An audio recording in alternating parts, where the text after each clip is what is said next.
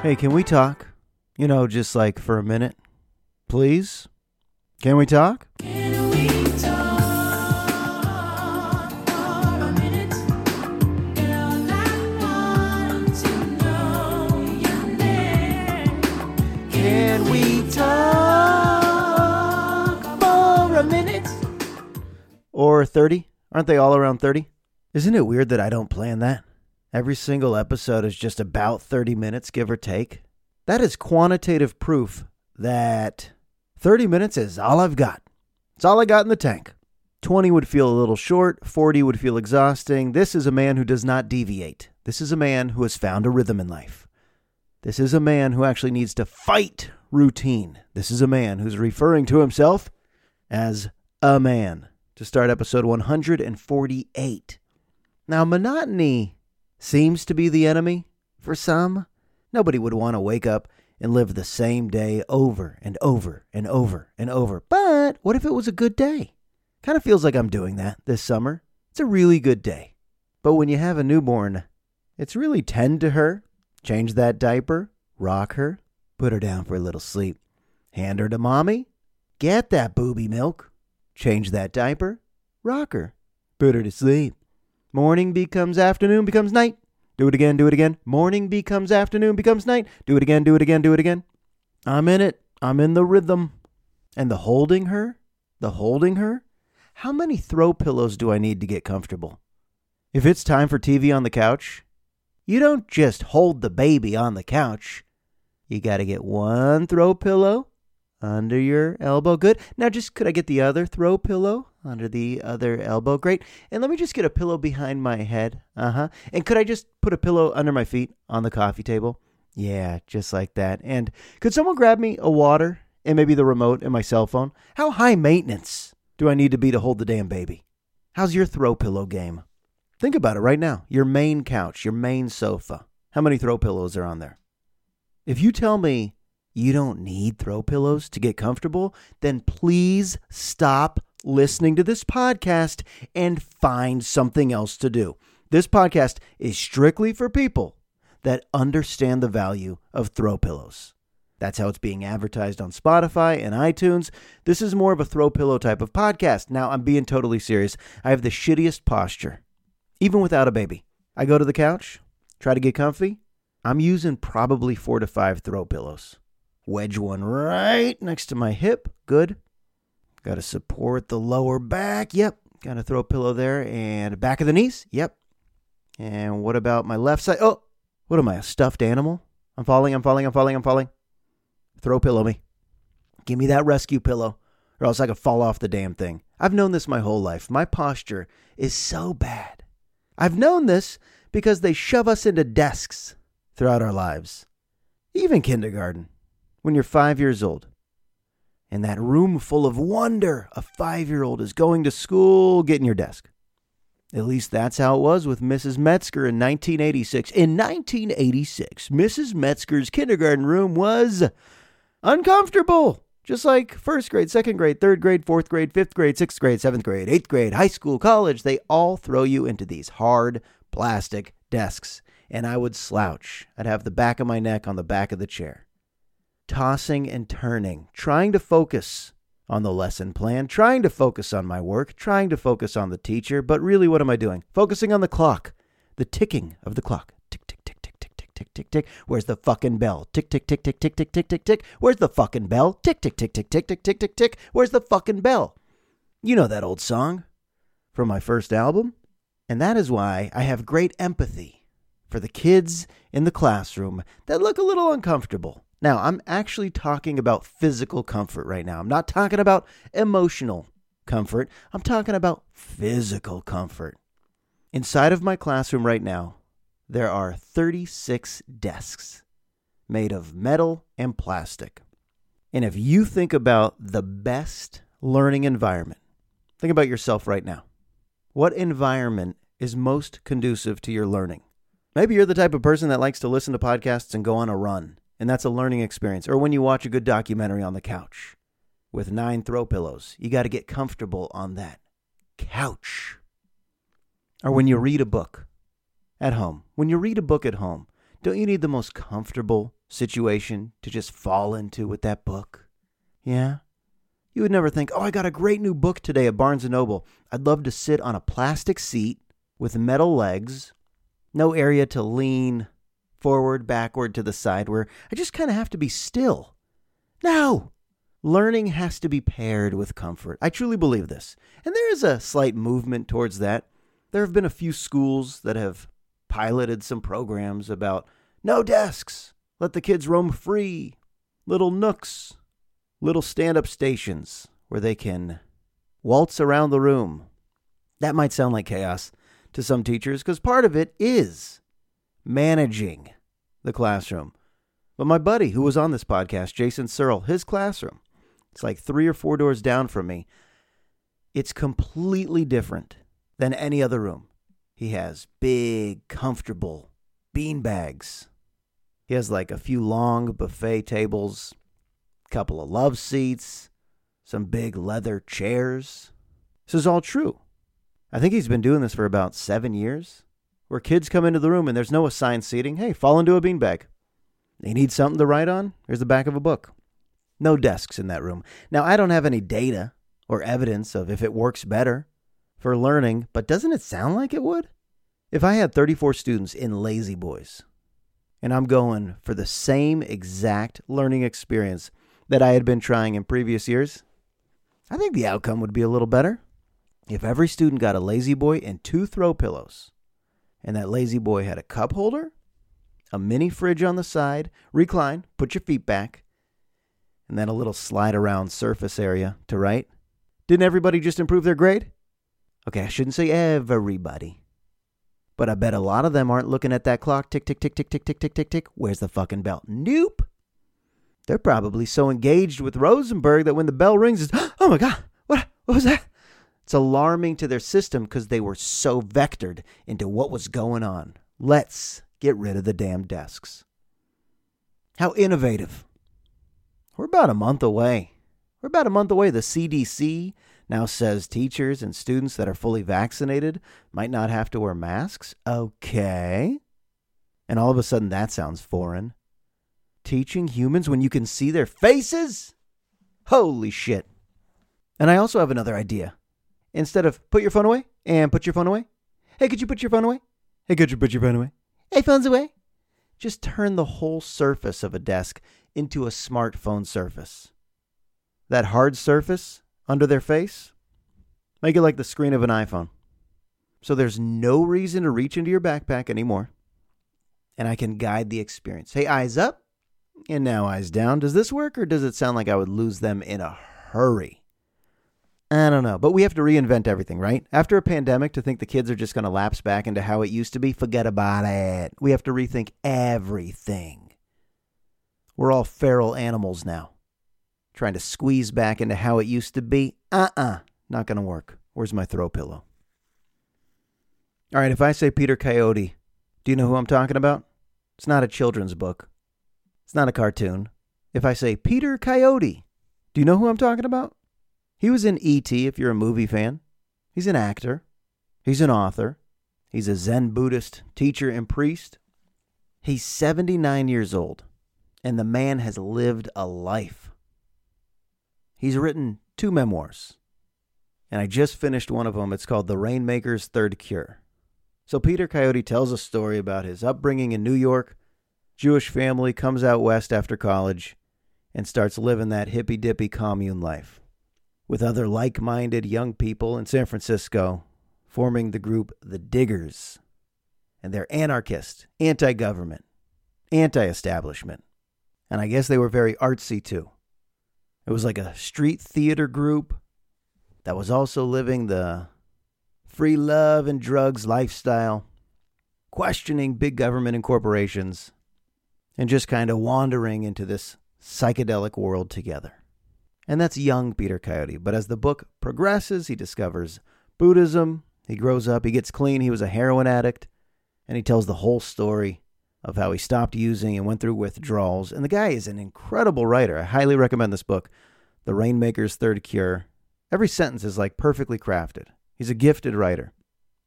And he's honest, talking about these drug trips, how he was on peyote, when he was hallucinating and saw these coyote paw prints.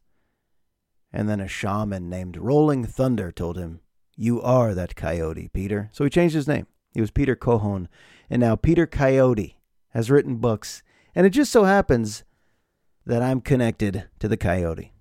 My buddy Josh Friday, who has been on this podcast, he has been the mayor of Novato, and now he works for the state of California. He's good friends with Peter Coyote. Just happens to be good friends with him. I guess their political paths have crossed. I don't even really know the story of how they met. I just know that Josh Friday has famous friends because he works in politics, and a lot of celebrities like to reach out to politicians because I guess they would likely want a bigger platform to express their views and have a big voice, and sometimes you have to funnel that through the channels of local politics and local politicians. So yeah, Josh knows Peter, Peter knows Josh, and Josh knows that I'm interested in this world of meditation. So a month from now, I'm going to meet Peter Coyote. I'm going to meet Pete and meditate with this guy. And soon I'll be in a cult. I know that. Soon I'm going to leave this urbanized modern life behind and just wear a red robe all day. Om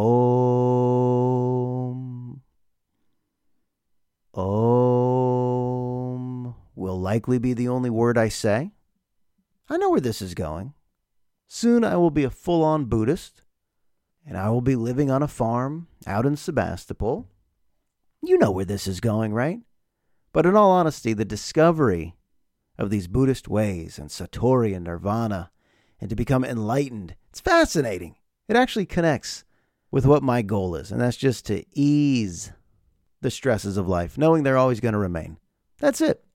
And to almost welcome the obstacles. How about that? Not to fear them, not to shy away from them, but every day I wake up, I said, bring it on, bitches. Bring it on. Something that's going to make me angry, bring it on. Something that's going to make me sad, bring it on. I want to develop that mindset where I'm so equipped to deal with life's many lows and even highs that it doesn't faze me and that I don't react like a maniac, which I've been known to do. And so it doesn't consume me. And really, it's not a religion. Even though, of course, you could argue that, yes, it is a religion. If you really read about it, it's just philosophies that give you some tools on how to be in power of your existence in an unpredictable world. I mean, the book is good. It's a lot of teachings. It's a lot of true stories. Give me that. Give me the old school guru instead of the new age self-help guy on Instagram. How many of these dumb fucks on Instagram are trying to get enough followers and write a shitty book to have a famous name and a podcast that people listen to, and then all of a sudden people go to them for self-help? But really, what were you? These motivational morons all over social media. Hey, make today the best day. 1 million likes. Well, I never thought of it that way. I could make today the best day. Hey, you weaklings. Isn't it time for you to let the dogs out and raise the roof? No bad days. There are a lot of influencers who are just Googling positivity, mantras, slogans, things to put up on their platform with all of their followers, and now all of a sudden, they get a reputation. No thanks. Give me 80-year-old Peter Coyote, who has discovered the enlightened ways of the Buddha. Give me that. Give me someone who knows how to wear the robe, rub the Buddha belly, put up a painting of Siddhartha on the wall. Give me that. Give me that. Just feels a little more ancient. And isn't that what we want to guide us? Something that's just very old. I like an old story. If it's too new, it feels like a cult. I like something very ancient and old. You tell me it's thousands of years ago, then, yeah, it's in the fabric of our culture, and I could really cling on to that. But if you told me, yeah, there's this new movement. It was formed about 6 months ago. It's led by a guy named Horoto, and Horoto tells us that we need to avoid meat, that we should be biking everywhere, that we should all have 3 to 4 grenades in our house at all times, and to wear a necklace of bison teeth. Can I get you a Hiroto shirt? No, you can't get me a goddamn Hiroto shirt. But if Hiroto was from 4,000 years ago, yeah, I'm pretty into Hiroto lately with my bison tooth necklace. It's all we're looking for, ancient stories. Or stories of any kind. Isn't that true? Even when you watch a movie, you connect with it way more than if your cousin told you they were going through something? Like, really, what affected you more? The Notebook with Ryan Gosling and Rachel McAdams? Is that her name? Sweet Rach? Were you more emotional in The Notebook or when your cousin told you that they were going through a rough patch? Right, and that's because Hollywood knows the recipe to get to our heart. Good stories. Where do you find these good stories? I don't know. Scripture, Torahs, Bibles, hymns? Hymns? Isn't that weird how invested we could become in a 2-hour movie? Well, you could read like a quick news story about 1 million people suffering in a country that you don't know much about, and you won't be that emotionally impacted. You could watch some dumb rom-com tonight, and there might be a few scenes where you're like, oh no. Oh, there it goes. There's my tears. And then you could read a news story currently in the world right now about people dealing with true strife, and you just move on with your day. It's all the packaging. It's the packaging of how we are fed our stories. You feed me stories with calm music, good old-fashioned robes, years of tradition. I'll buy it. I'll buy it. I think that's the main challenge of teaching history. Hey, get into your uncomfortable plastic desk, and I'm going to tell you about a lot of atrocities that have happened in history, and then we're going to test you on it. Did it hit your heart? Did you emotionally connect with it? Some do, some don't. It all just goes back to what is the most comfortable way to learn. Probably when you're ready to learn, and if it's something that you want to learn and actually piques your interest. But even if not, get a lazy boy with some snacks. And he's about to say throw pillows, isn't he? This broken record. And some throw pillows with logos of Siddhartha on them. Or Horoto, whatever you'd prefer. Actually, you know who should be a cult leader? You know who should be a deity? A deity? Is Dolly. That's right. 39 years old, folks, and I'm going through a Dolly Parton phase. Thank God my wife loves me. When I tell her, seriously, honey, I'm going through my Dolly Parton phase, she doesn't judge. She doesn't make fun of me. She just goes, okay. You good luck with that. But it's true. How, Josh? I'll be doing both parts of this dialogue. How, Josh? How'd you discover Dolly? Well, we've all known about Dolly forever, right? Isn't she 200 years old? Always been famous. Just exudes happiness and light. But what about the music? Do you know Dolly's music? You might know Jolene, and you might know 9 to 5.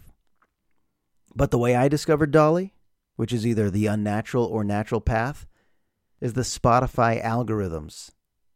So I've talked about the Bee Gees documentary, but when the Bee Gees' reputation took a hit and their career was going downhill, they were still in hot demand for their writing skills, and they wrote the song Islands in the Sun. Islands in the Sun. You know it. I'll play it. Or Islands in the Stream. Sorry. I guess Island in the Sun is Weezer. And don't get me going on Weezer. That's its own episode, folks. But Islands in the Stream, you know it, right? So the Bee Gees wrote the song, but nobody was interested in their disco bullshit anymore, so they gave it to Dolly. And what did she do with it? I think we all know. We got something going on. Tender love is blind. It requires a dedication. All this love we feel needs no conversation. We ride it together, making love with each other. Islands in the stream, that is what we are. No one in between. How can we be wrong? Sail away with me to another world, and we rely on each other. From one lover to another. It's great, right? It's great. Little did I know that one of my favorite songs in high school, Ghetto Superstar with Maya and Praz, was basically ripping that off entirely. Here's that. Ghetto superstar, that is what you are. Coming from afar, reaching for the stars. Run away with me to another place. Can rely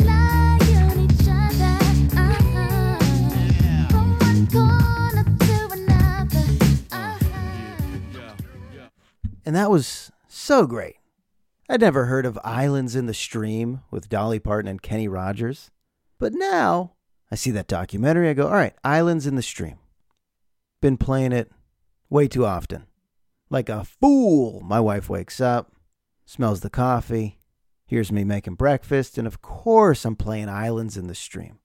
And then I go to Spotify, and I click on the song, and then I click on Go To Radio, and there's an algorithm for, well, if you like this song, then you'll like this song, and this song, and this song, and this song. If you don't have Spotify, it's amazing.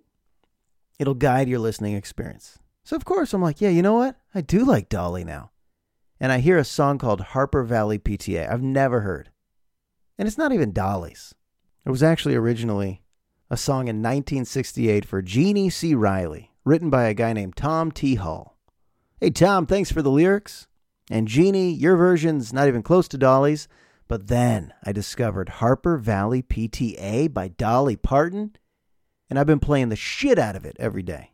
I mean, the song has some great elements to it, and then I kept Googling. I went down a deep rabbit hole. Deep. And discovered it was also a movie? Huh? So what's it about? Well, first I'll give you a taste. And I guarantee you'll like it. I've never guaranteed that when playing a song, but I guarantee you'll like it. I'll just give you a taste of a little Harper Valley PTA. Tell 'em, Dolly. I want to tell you all a story about a Harper Valley widow wife who had a teenage daughter that attended Harper Valley Junior High. Well, her daughter came home one afternoon and didn't even stop to play. And she said, Mom, I got a note here from the Harper Valley PTA. Well, the note says, Mrs. Johnson, you're wearing your dresses way too high. Uh-oh. It's been reported you've been drinking and running around with men and going wild. What the hell? Now we don't believe you ought to be bringing up your little girl this way.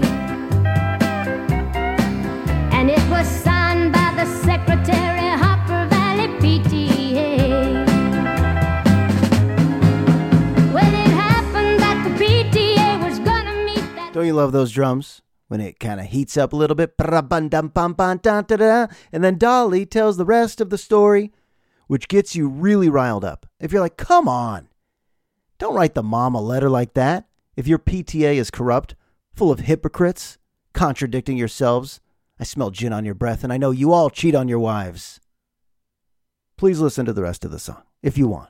But you know it's good. And then I realized, wait, there's more and more and more great country from this era as I keep going down the rabbit hole. Now I'm into Waylon Jennings, Johnny Cash, Patsy Cline, Loretta Lynn, Willie Nelson, George Jones. Yes, Kenny Rogers too. And I'm thinking, oh, they call this country music, but I've always said I don't like country music. What I mean is I don't like the new stuff. I don't like the Kenny Chesney, Tim McGraw, Garth Brooksy bullshit, but old school country? Are you kidding me? So good. Glenn Campbell? I mean, really old school. It sounds like a different genre altogether. So I'm going through a pretty hot Dolly Parton phase. You might as well. If you need something this summer, if you need an identity change, just kind of tell your group of friends, yeah, I'm into Dolly lately. And they'll be like, oh, is that new? Dolly? Is that a rapper? D-A-L-E, Dolly? And you're like, no. Once you listen closely, you just grab them by the collar. I meant Dolly Parton, you insensitive asshole. They're like, oh, whoa, okay. I don't know why it had to become so contentious. But Harper Valley PTA, it's about empowering females. Okay? You express your womanhood in that dress. In all honesty, they have cracked down on that. Telling girls how to dress. In high school, the whole dress code policy, no spaghetti straps, can't show your midriff. Our newspaper has written about that, our high school newspaper, and some of the administrators are just like, yeah, we're losing that battle. I even talked to the campus supervisors, and like, we just kind of walk past it now. Because when you tell a 16-year-old girl, hey, your skirt is too short, that could delve into the idea of shaming a young woman, get the parents involved, get lawyers involved. I think that's the main goal of public school. Let's just keep the lawyers out of this. It's not a new topic, though. Dolly was singing about it years ago, okay? I am woman, hear me roar. All right. So it's a full house, as you know. Pretty full. Even had a bunch of family visiting in town, so it's been a lot. It's been a lot. But no pets. Muggsy passed away January 22nd. Have not replaced him. Didn't do the old, we need to immediately go to the Humane Society and get another dog. Nope, we didn't do that. Didn't get anything. Didn't get a cat, didn't get a fish, didn't get a turtle. But my wife was perusing through Nextdoor, and a neighbor put up a post. Moving, need to find a new home for my parrot. And she showed me it as a joke, and I was like, parrot? Could we? So last night we went and looked. We brought our 2 daughters to this really nice lady up on Esmire. And she's like, yeah, my parrot is 7 years old, well-trained, very nice. Would you take it off our hands? As if we're potential suitors. And at first I was like, we just kind of wanted to see, kill some time, see your parrot. But after about 20 minutes, my little daughter fell in love with this parrot named Dexter. And they are majestic. They're really cool looking birds. And so we said, we'll try it out. So I do have the parrot here at the house. I don't know. This could last a few days before we bring it back. But at least for right now, Dexter's here. Dexter, it's episode 148. Let's close it out, huh? Come here. Come here. They said don't open the cage, but I'm just going to open it a little bit. Hello. Just like any parrot. That's probably the appeal that they do know some words. Dexter. Hello. Hello. Hello.